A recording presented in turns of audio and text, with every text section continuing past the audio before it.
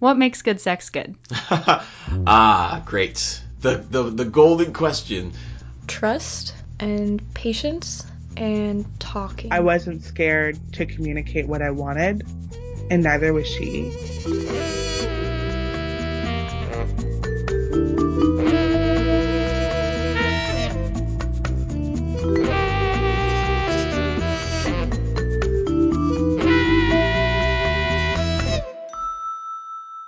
Greetings, listeners, and welcome to another episode of The Peak, the talk show about what makes good sex good. I am your host, Robin Wheelock, and before we get started, I have a quick announcement. We have officially launched our Patreon account, and that is very exciting. There are all different tiers of levels at which you can support us if you wish. They go from as small as $3 to as high as $100, depending on how much you have to give from your heart and wallet at this time. The smallest amount, or the smallest tier, like I said, is $3, and you get cool perks like the Peak sticker, the Peak sticker, and knowledge that you are helping us produce this show and have meaningful conversations about sex. Anyways, today I am joined with my friend Camilla. How are you? I am good. How are you? I'm doing fine. You keeping well in the time of COVID? Oh my God. As much as I can, I guess.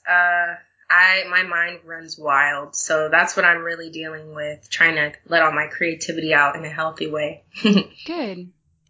So the first time I met you was at Queer Diaries, which was a queer storytelling event in San Antonio.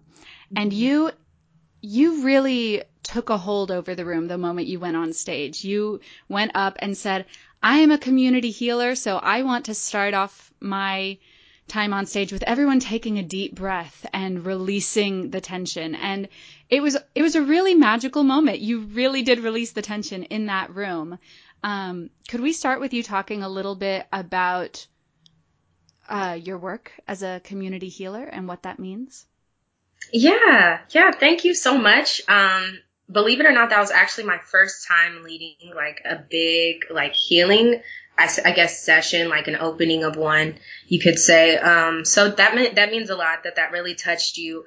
But I started a movement called #ChangeRapeCulture about a year ago. It's actually a year old, so that's really great. But that's when I started to learn about healing through survivor representation and very honest conversations about trauma and things that we go through in life, and finding ways to carve out spaces for that, not only for myself, but for others that survive pretty terrible things on a daily basis. Yeah. So tell us a little more about Change Rape Culture. So Change Rape Culture is what I like to call a movement. I just graduated from UTSA with my degree in political science and a minor in legal studies. And there I did a lot of rhetoric and debate. I was on the debate team at UTSA, and I was able to steer my research in a direction of rape culture, what that is, what that means, how society encapsulates that. So I started #ChangeRapeCulture at UTSA as a way to really just call out Title IX and the administration on campus and how they deal with survivor representation, as well as start an honest conversation with my girlfriends and just with people on campus about what goes on and change the culture, how we should not be afraid or ashamed of the fact that we, share certain traumas. So from there, I protested openly, relentlessly at UTSA, in the sun, in the rain, in the cafeteria, just anywhere that I could. I talked to the local news stations, and I did what I could for San Antonio in terms of raising awareness. I think awareness is there, but I think confrontation of that awareness is where Change Rape Culture stands. Mm-hmm. So would you say that raising awareness is the primary goal of Change Rape Culture? I would say that awareness is a very small part of it. Mm-hmm. calling out systems is really the hard part. And by systems, I also mean social relationships, your friends, your partners. That's where the hard work comes in, is making spaces uncomfortable. And what I love to coin, my protesters are killjoys. I'm a killjoy. And I bring that from literature from Sarah Ahmed and Living a Feminist Life. A killjoy is someone who happily kills other people's joy, if it means that it's moving in a direction of progression and change. Wow. Yeah. So the goal of Change Rape Culture is to encourage people to actively and uncomfortably challenge rape culture when they see it in real life. Yeah. It's to change it. It's to speak up in public places for others. It's to listen to someone. It's to give credit to their experience. It's to treat people like individuals and not a statistic or a number. It's a lot of things. Changing rape culture has really changed my life in a lot of ways because it's a daily commitment to make that decision, whether it be in your personal life or your work. And so, yeah, it's a movement. It's a movement. People call it an organization, and I get it. Like, we do organize, but we do a lot of other work as well. You know, we liberate sex workers. We include the queer community, which is hella important in these conversations of rape and sexual assault. So, yes. Right on. What can you tell us about some of the work you've done with sex workers in the community? So I actually marched in Pride with SWOOP, which is the sex workers outreach project here in San Antonio. And I also, have friends that are sex workers. I think being an ally and supporting that, and also deciding what sex work means. And if we participate in that, whether it be because we have a traditional sugar daddy or we have someone who gives us what they can when they can because they enjoy our conversation. Like, what is a sex worker, Mm-hmm. But with that being said, really just speaking out for sex workers. Change Rape Culture is a very proud supporter of the Black trans community and all of the discrepancies that, well, I'm not a supporter of the discrepancies, of course, but of aiding those who do sex work, especially during this time. Speaking of, during the pandemic, we are promoting sex workers' Venmos, Cash Apps, and social medias. So, because they need to get paid too. So, hell yeah. What else can you tell us about how you and the other participants of the Change Rape Culture movement are both surviving the coronavirus pandemic and continuing to do the work that you're doing? Right. So, I mean, to be honest, and I have really loaded conversations with my friends all the time because I just love to keep this kind of conversation around me. And what we were talking about was like what the pandemic means to me as a Black woman.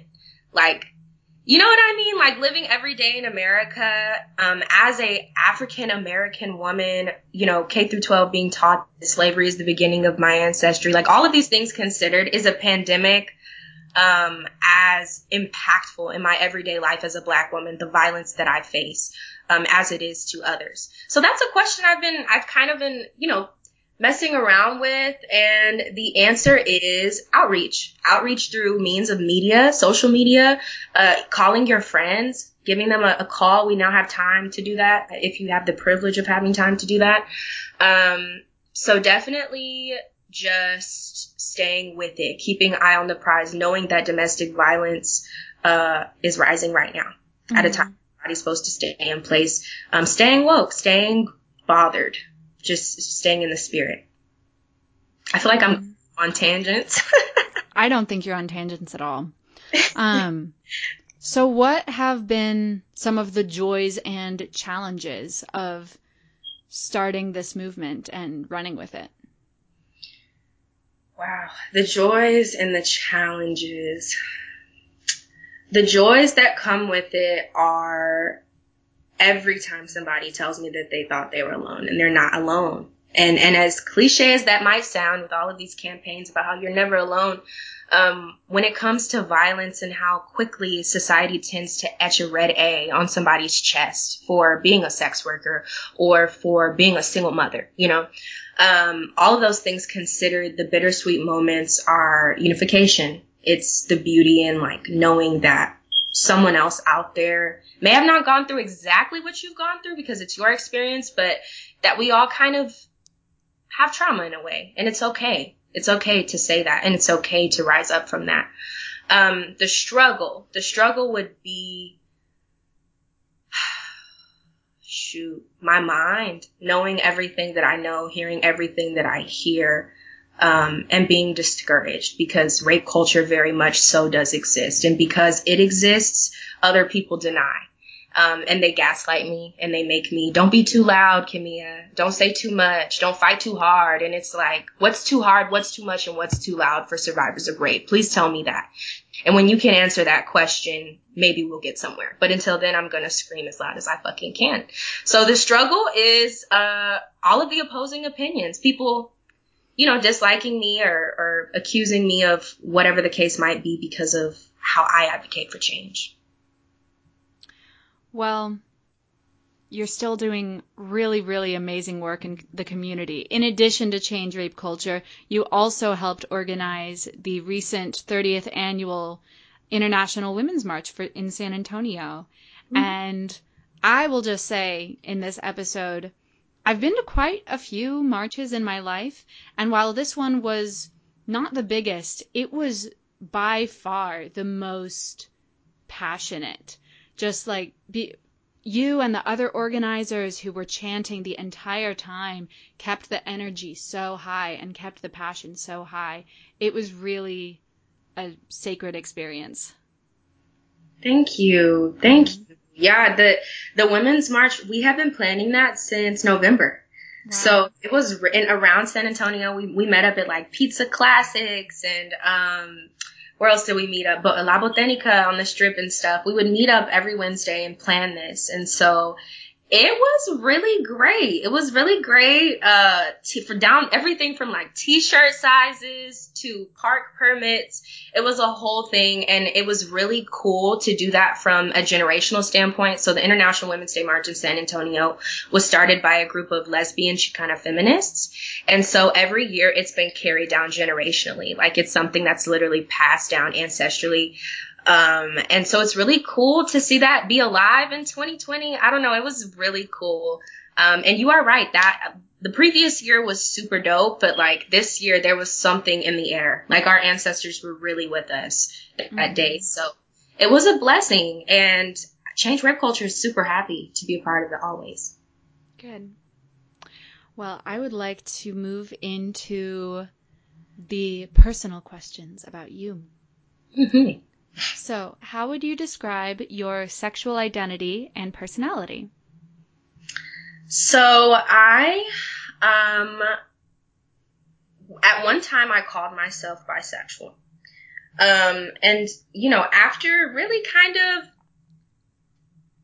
understanding, conceptualizing, and studying queer literature and just queerness, period, I now identify as queer because I just feel like queer, and I said this in Queer Diaries, queer is a really good way to say none of your fucking business. And so I really feel like, while I could bring it down to bisexuality, I like to say that I am attracted to who I'm attracted to. And that's how I live my life. And my personality is I'm super free. When my family found out about my queerness, they were like, okay, that's Kimia, kind of just blowing with the wind and doing what she wants to do. So my personality, it's a lot of things. It's hard to narrow down. Cool. Yes. What can you tell us about your first time having sex or a significant early sexual experience? Wowzers. So, good Lord Jesus. Okay. Virginity is literally a social construct, and that's curriculum within Change Rape Culture that I really educate is like virginity and religion and all of those things are means in which rape culture is perpetuated, because if like a lot of rape and surviving of that has to do with this label of virginity. Mm-hmm. Okay. And I find it funny also as a queer person because my first sexual experience was like hella young, like younger than 5. I'm pretty sure I was like 4. And it was with a girl. And so like I don't know. I was a virgin, right? I didn't have sex or any insertion until I was a senior in high school. So it's like, my myself from my former closet self. Both of those included my first sexual experience. I made out with a girl. She was in my pre-K class. Pretty cool. Consent was there. Consent was definitely there. Kids do and should practice consent. That's something, a part of change rape culture. But my best interactions sexually have been consensual. Just want to put that out there. Very good. Yes. Yeah. And I'd like to acknowledge what you said about virginity being a social construct and a pretty harmful one at that. Because I make a point not to ask people, when did you lose your virginity? Because I don't think that that's a very useful question, and it can be a harmful one. But I do think it's valuable to explore and talk about, like, how did we first begin to explore our sexuality? Yeah. Yeah, that's actually a really great question. I had to think about that when I had seen it before the interview. I was like, damn, going on back. So, yeah, and I also know that not everyone's first time having sex was a positive experience. It's not always consensual. It's not always a good time. So that's part of why I chose to broaden that question and include or a significant early sexual experience, so that whoever is talking to me has the option to answer that question in a way that suits them. Yeah, definitely. And that's what I'm saying. Like when you include your sexuality and you include like firsts and things like that, and on the spectrum of like heteronormativity, going back and being honest with myself and saying, okay, pause. My first real experience was when I was younger, and it was with a girl. It was cute, little smooch. How did you think about that experience as a child? So I liked it, and I liked it. I knew that I liked her. And it just happened, and I kind of just went about my little day, and I think that's what kids do. Like, kids aren't sexualized yet, and even these little acts of quote unquote first sexual experiences, especially when they're like natural, and very organic, they just happen, and kids go along. You know, there's no erotic fantasy. There wasn't no erotic fantasy involved with mine. I was little, but I liked it. I thought it was great. Even looking back on it, so yeah. That's beautiful. Yeah. So what can you tell us about some of your best sexual experiences? Oh my God. Okay. My best sexual experiences. Wow. Okay. So being super transparent, I really, enjoy sex. I think I was celibate for like 6 months once. God, that was a whole soul searching thing. It was wonderful, but you know, here we are. Okay, my best sexual experience. Damn, I was supposed to think about this, wasn't I? Okay, so do I just name them, or do I just? Maybe don't necessarily give their names. No, not their names. Not their names. Like, just name the times. It's up to you. You can set the scene and tell us what happened, or you can just tell us about how it made you feel. Okay, so one time, I remember it was a nice little time that we had. It was a Halloween party. I was a sexy witch, and my partner at the time was like, "You're not gonna make it in there," and I was like, "What do you mean? Like, what are you talking about?" And they were like, "Yeah, no, you're not gonna make it in there. Just hang tight. We'll send your friends in." And I thought that they wanted to talk about something. And so my friends basically went inside, and we had the best car sex I think I've like ever had. And car sex is great because it's like you can work with so many different angles. And like the ceiling is also like a tool that you can use. And so it was just really great. And long story short, we didn't make it in the party.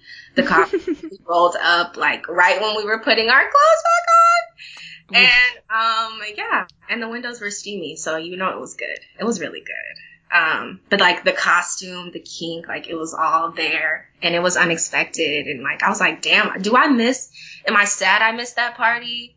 But I got some good sex in return, so. That's one of them. And then another time was so the thing about me is I'm very, and this is just me, I find sex to be a very spiritual exchange. I find that sex is like a transfer of energy. And I know that a lot of people don't feel that way. Some people are like, sex is just sex. But for me, physically, it's a transfer of energy, whether that be, I don't know, energy for my day or energy that I want to give this person. And even making someone pleasuring someone is energy transfer. So all of this being said, I'm not somebody who necessarily like enjoys receiving. I love giving head, but receiving is like, you gotta be a special one, you know what I'm saying? Like, you gotta be really special in my heart. And so I remember this one time, I had this pair of panties. I kid you not. They are my lucky pair. They're velvet. I actually got them, I forgot where I got them, damn it, but they're still holding up. And every time I wear these, I swear. And so this time that I wore these, actually, the person that I was talking to at the time, this was the first time that we had a oral exchange. And I think I came like 3 times. And so, yeah, that was a really, really great time. Also because, like I said, it's kind of like a wall for me. Receiving oral sex is like letting a wall down. Mm-hmm. So I think that included, and allowing it to be this physical yet like exclusive experience was so great. And I truly believe that orgasms are psychological. So I feel like with all of that being included, it was like so great. I think I like was on cloud 9 all day. All that stuff released from coming, you know, the hormones, the whatever they call it. The endorphins. The endorphins, yes. Mm-hmm. So. Yeah, I know what you mean.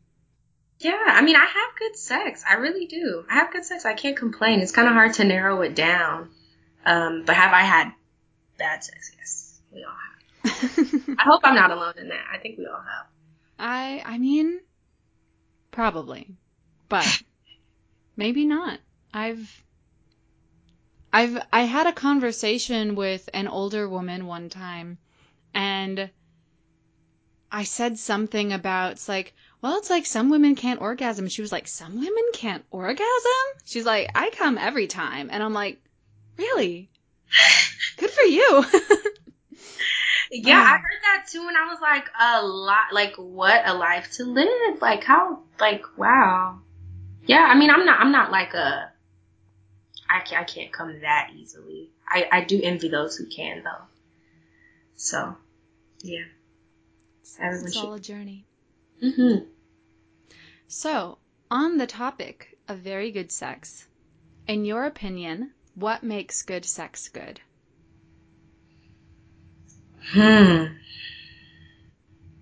What makes good sex good? So, like, consent.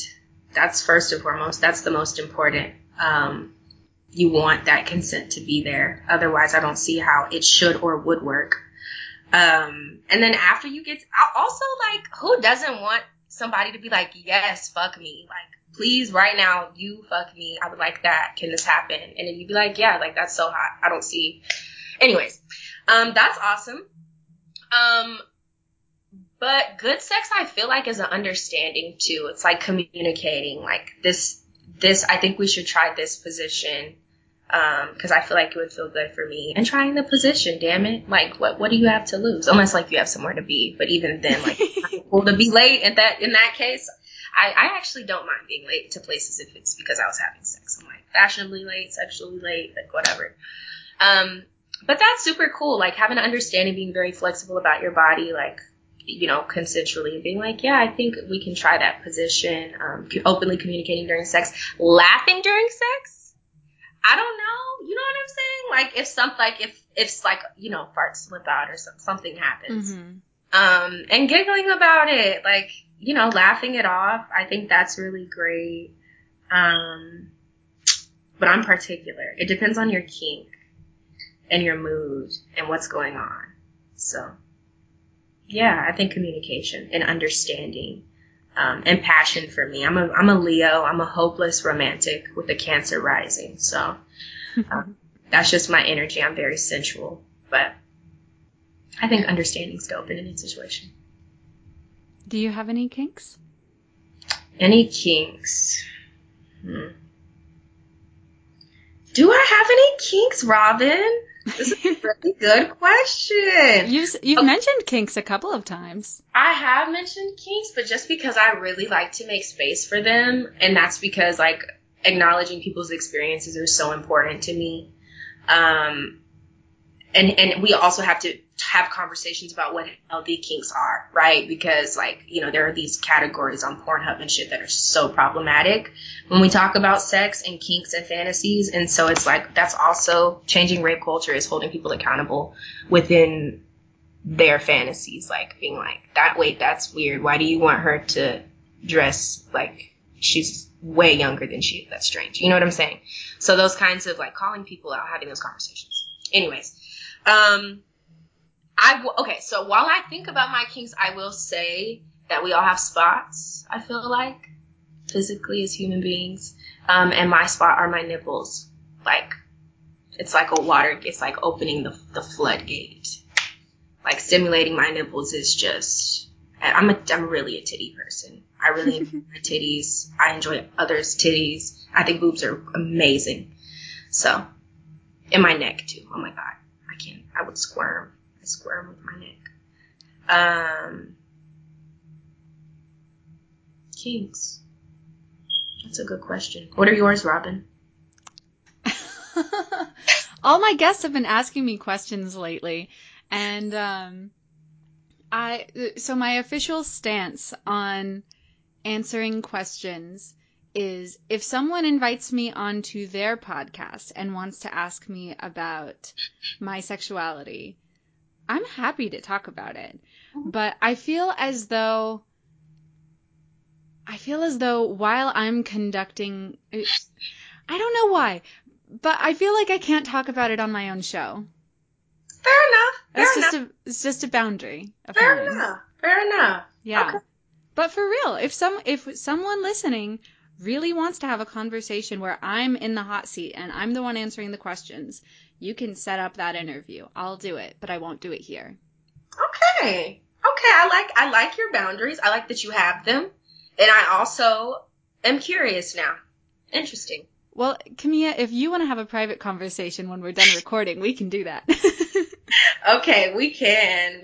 And maybe by then I'll have some cooked up, but I really can't, like, I'm super, like, open sexually to any experience. So it's kind of hard to say that I have kinks because those are things I feel like you put into place. But yeah, like, women are great. They are. They really are. So, with all of this work that you do surrounding sex and consent and queerness, I'm curious about what your sexual education was like. Trash. It was trash. I have literally had to wiggle my way out of the goddamn abstinence hole that is known as my former hometown. In my hometown, actually, I was the president of student council, and I remember going before the school board and begging them to have a safe sex fact week because we had the highest rate of, I believe it was chlamydia or syphilis in the state of Texas at the time when I was in high school. So I went to the school board and I was like, hey, can we do like one safe sex fact on this intercom at, over announcements or whatever a week? And they were like, no, abstinence, like our students are abstinent. I was like, that's funny, because that's definitely not what the statistics say. That's not what my friends say, but all right. So, and then also I grew up in a household, Baptist Christian, whereas like your body is a temple, which it is, but like, you know, if you have sex with men, blah, blah, blah, like if you have sex. So it was more of a choice to keep my virginity until I was 17. But that also came with a lot of traumatic conversations that I would have with people who I feel like forced abstinence, you know, in my brain and in my life. And I don't feel like those are honest conversations. I really don't. I feel like abstinence is not a realistic conversation per se. For some folk, not for all. Mm-hmm. So, yeah, my sexual education growing up was super, like, I didn't know, like, for example, getting wet, like, I didn't know what that meant when it would happen. I would just thought I was going through puberty or whatever the case might be. I didn't know what was going on. So those little things, like arousal, like all of those it was just very choppy. Mm-hmm. When did you learn about consent? Recently. I won't even lie to you. When I started Change Rape Culture, I learned about consent. And even then, it's a blurry line. It is a blurry line. Not for me, but I feel like what I see in society and how it functions, it's a big blurry line.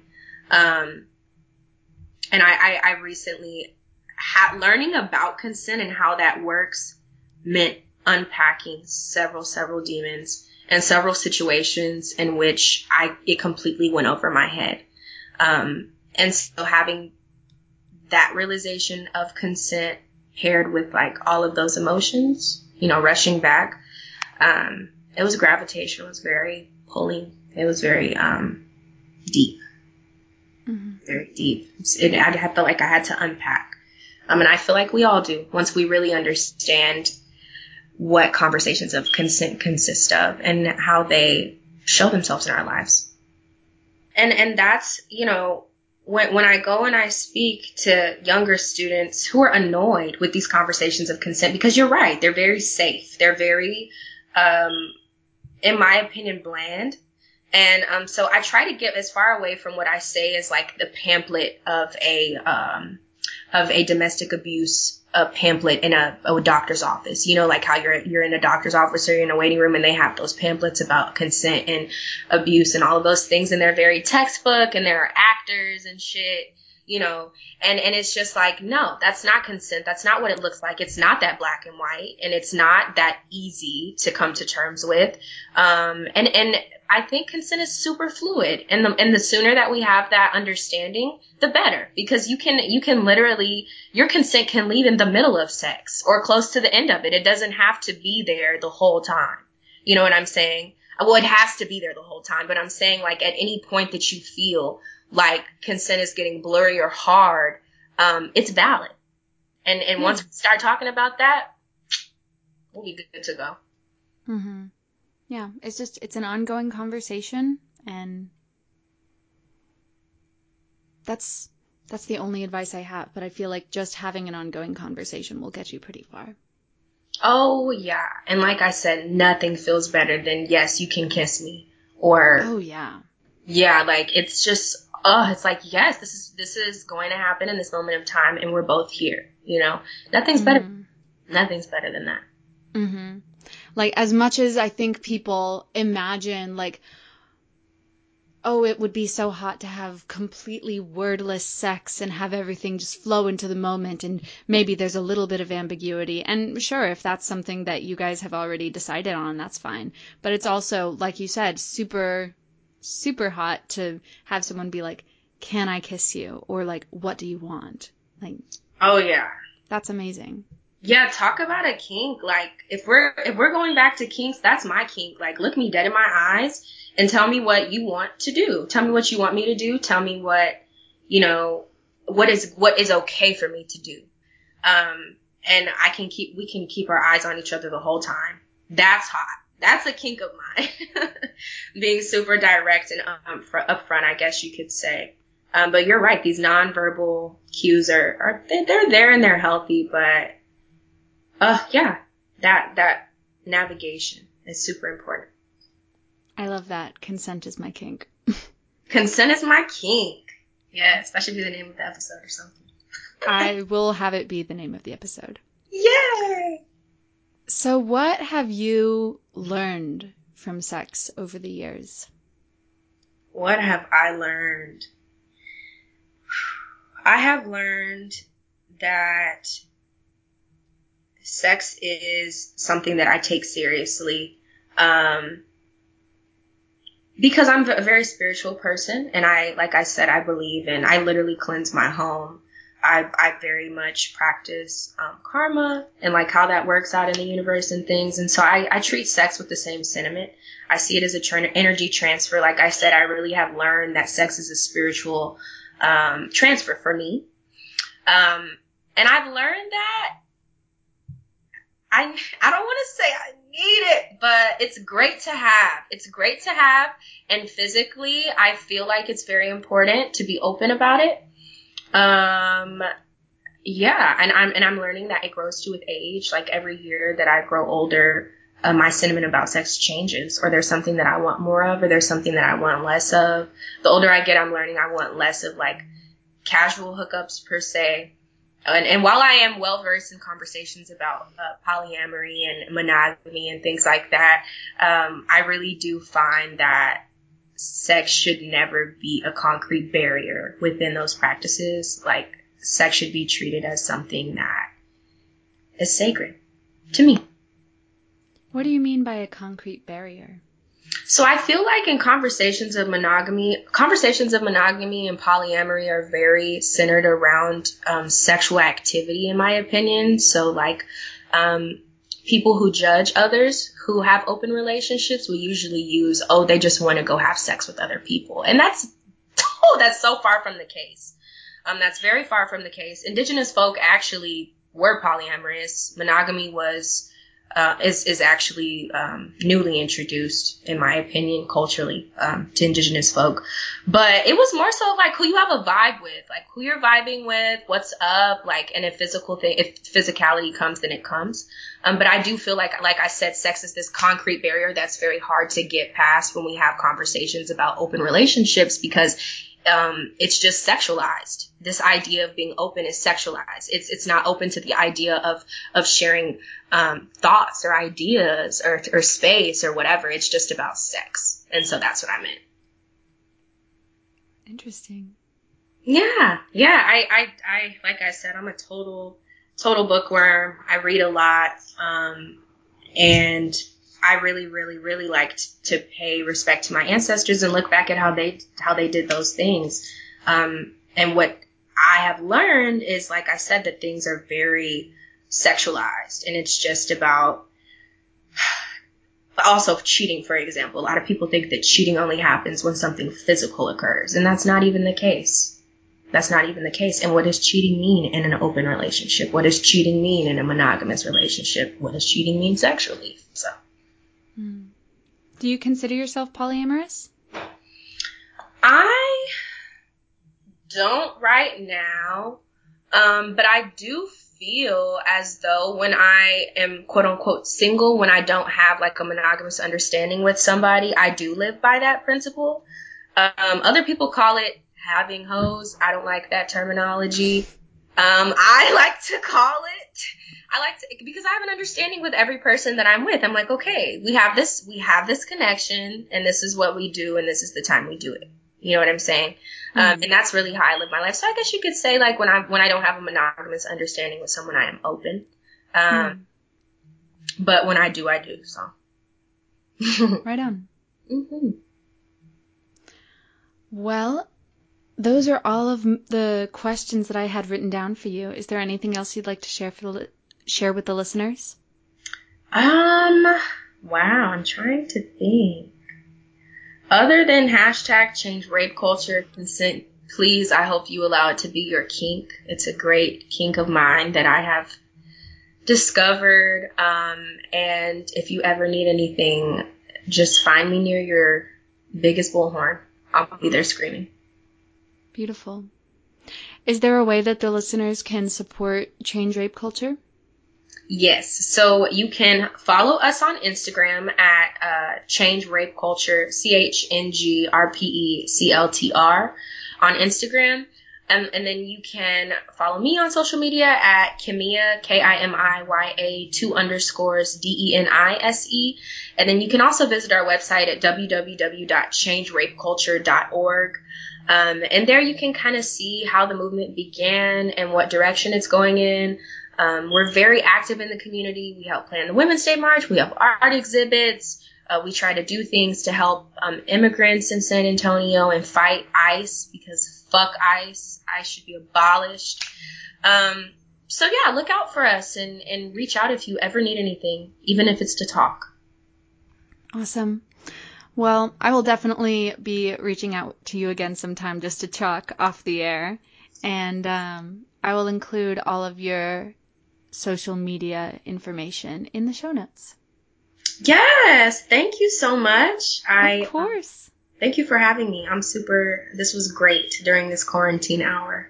Mm-hmm. I have so many interviews scheduled. It's awesome. Everyone's finally free.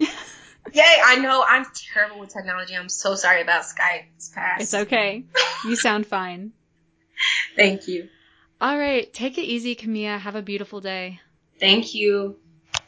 Bye. Bye. Thanks for listening to The Peak, which was hosted and produced by me, Robin Wheelock. Our theme music was produced by Johnny Manchild of Johnny Manchild and the Poor Bastards. You can follow The Peak on Facebook or on Twitter and Instagram at Listen to The Peak. For more information, visit us at thepeak.blueberry.net. That's thepeak.blueberry.net. If you want to support The Peak, you can make a contribution to our Ko-fi, Venmo, or PayPal accounts so that we can make better and more frequent episodes for you. You can also support us by rating and reviewing the show on iTunes or wherever it is you listen. Thank you.